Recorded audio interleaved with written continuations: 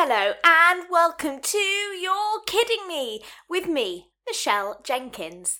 This is episode 38 and it's an Easter extravaganza with lots of Easter facts, would you rathers, a fantastic story with the Easter Bunny in and lots more.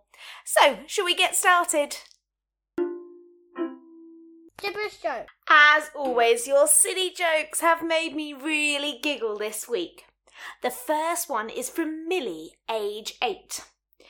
What does a hamster eat? Ham stir fry.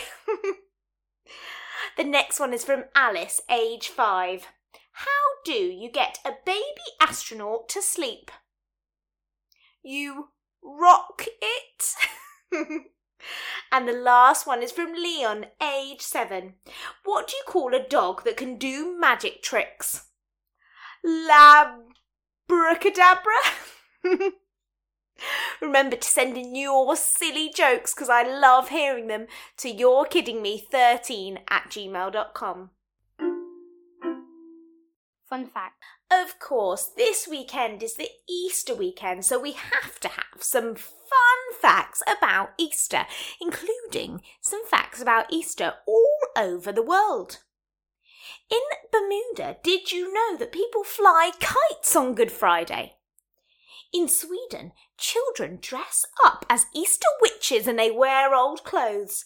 Like our Halloween, they walk around their neighbourhoods and they give out their artwork in exchange for sweets.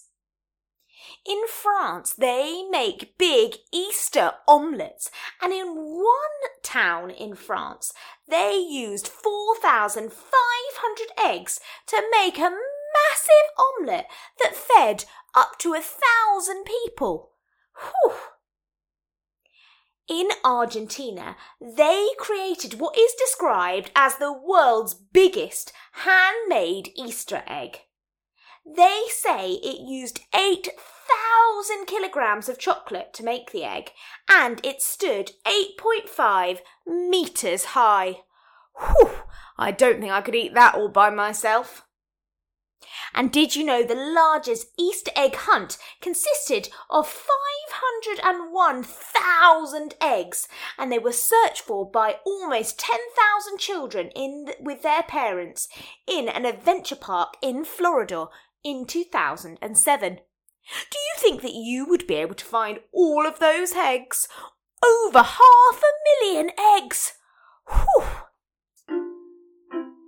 Would you rather? As it's Easter, I thought we should have not one, not two, but 3 would you rathers to talk about with your mums and dads and sisters and brothers and aunties and uncles. So, the first one is, would you rather sprout some big bunny ears or a little bunny cottontail? I think I would prefer the tail because I think it'd be easier to cover up than big bunny ears. The second one. Would you rather have carrots for fingers or carrots for front teeth? I think I prefer carrots for front teeth because then at least I could use my other teeth if they crumble. Whereas fingers, what if you accidentally chopped a carrot off? And the last one. Would you rather live in a rabbit's burrow or a bird's nest? Well, I think I would prefer to live in a bird's nest because then it would be high up in the trees and you could look down at the people below. How about you? Riddle me this. Last episode we had a really tricky riddle. Do you remember it? It was this. You'll find me in Mercury, Earth, Mars and Jupiter, but not in Venus or Neptune. What am I? Did you manage to guess it? It was the letter R, because it's in Mercury, Earth, Mars and Jupiter, but of course it's not in Venus or Neptune. I've got another tricky one for you today, so listen carefully. I make a loud sound when I'm changing. When I do change, I get bigger, but weigh less. What am I? I'll read it once more. I make a loud sound when I'm changing. When I do change, I get bigger, but weigh less. What am I? You'll have to tune in next week to listen for the answer. Weird wondering. I think some of us must have the Easter Bunny in our heads because this week's Weird and Wonderful Wondering is from Jess, age 6, and she asked, what is the biggest bunny in the world? Well, Jess, in the Guinness Book of World Records, it is a bunny called Darius, who's a Flemish giant rabbit owned by Annette Edwards, who is here in the UK. The rabbit is 129 centimetres, which is over 4 foot long, when it was measured in April 2010. I wonder, is there a bigger bunny since then? Story time. This week on the podcast, we have gone all out Easter because we have a story about the Easter Bunny. It was written by Sophie, age 9, and it's a bit of a retelling of a story you might know already, called The Town Mouse and the Country Mouse. But this one is called The Easter Bunny and the Garden Bunny. So let's snuggle up and listen carefully. One day, the Easter Bunny decided to visit his friend the Garden Bunny, who lived in the countryside. For lunch, the Garden Bunny served wheat stalks, roots and carrots with a little dash of cold water to drink.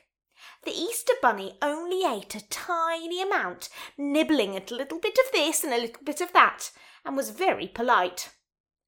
After the meal, the friends had a long talk, or rather, the Easter Bunny talked about her exciting life delivering chocolate, whilst the Garden Bunny listened.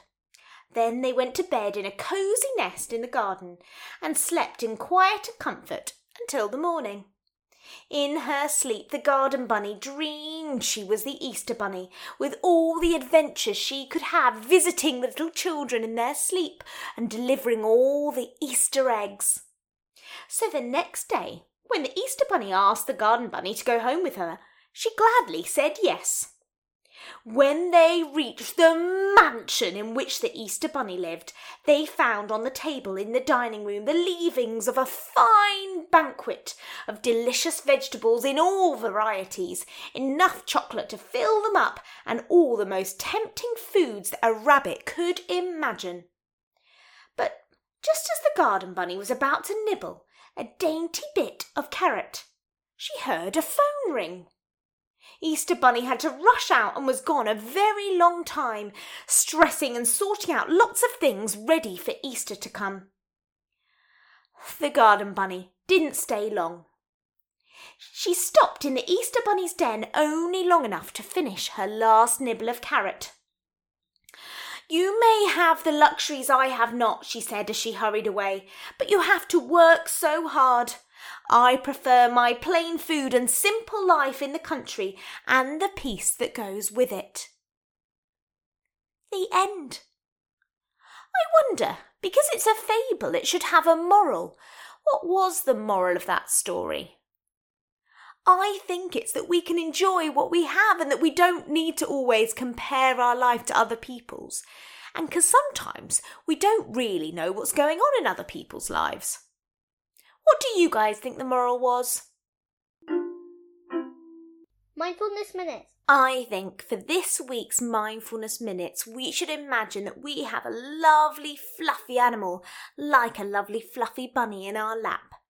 And let's pretend that we're stroking it. And each time we stroke, we breathe in and out. So, first breath in and out. And imagine their soft, fluffy fluff against your fingertips. And breathe in and out. And each time you stroke, imagine your worries and thoughts just floating away. And let's do 3 more strokes and breathe in and out. In and out. And one last big breath in and out.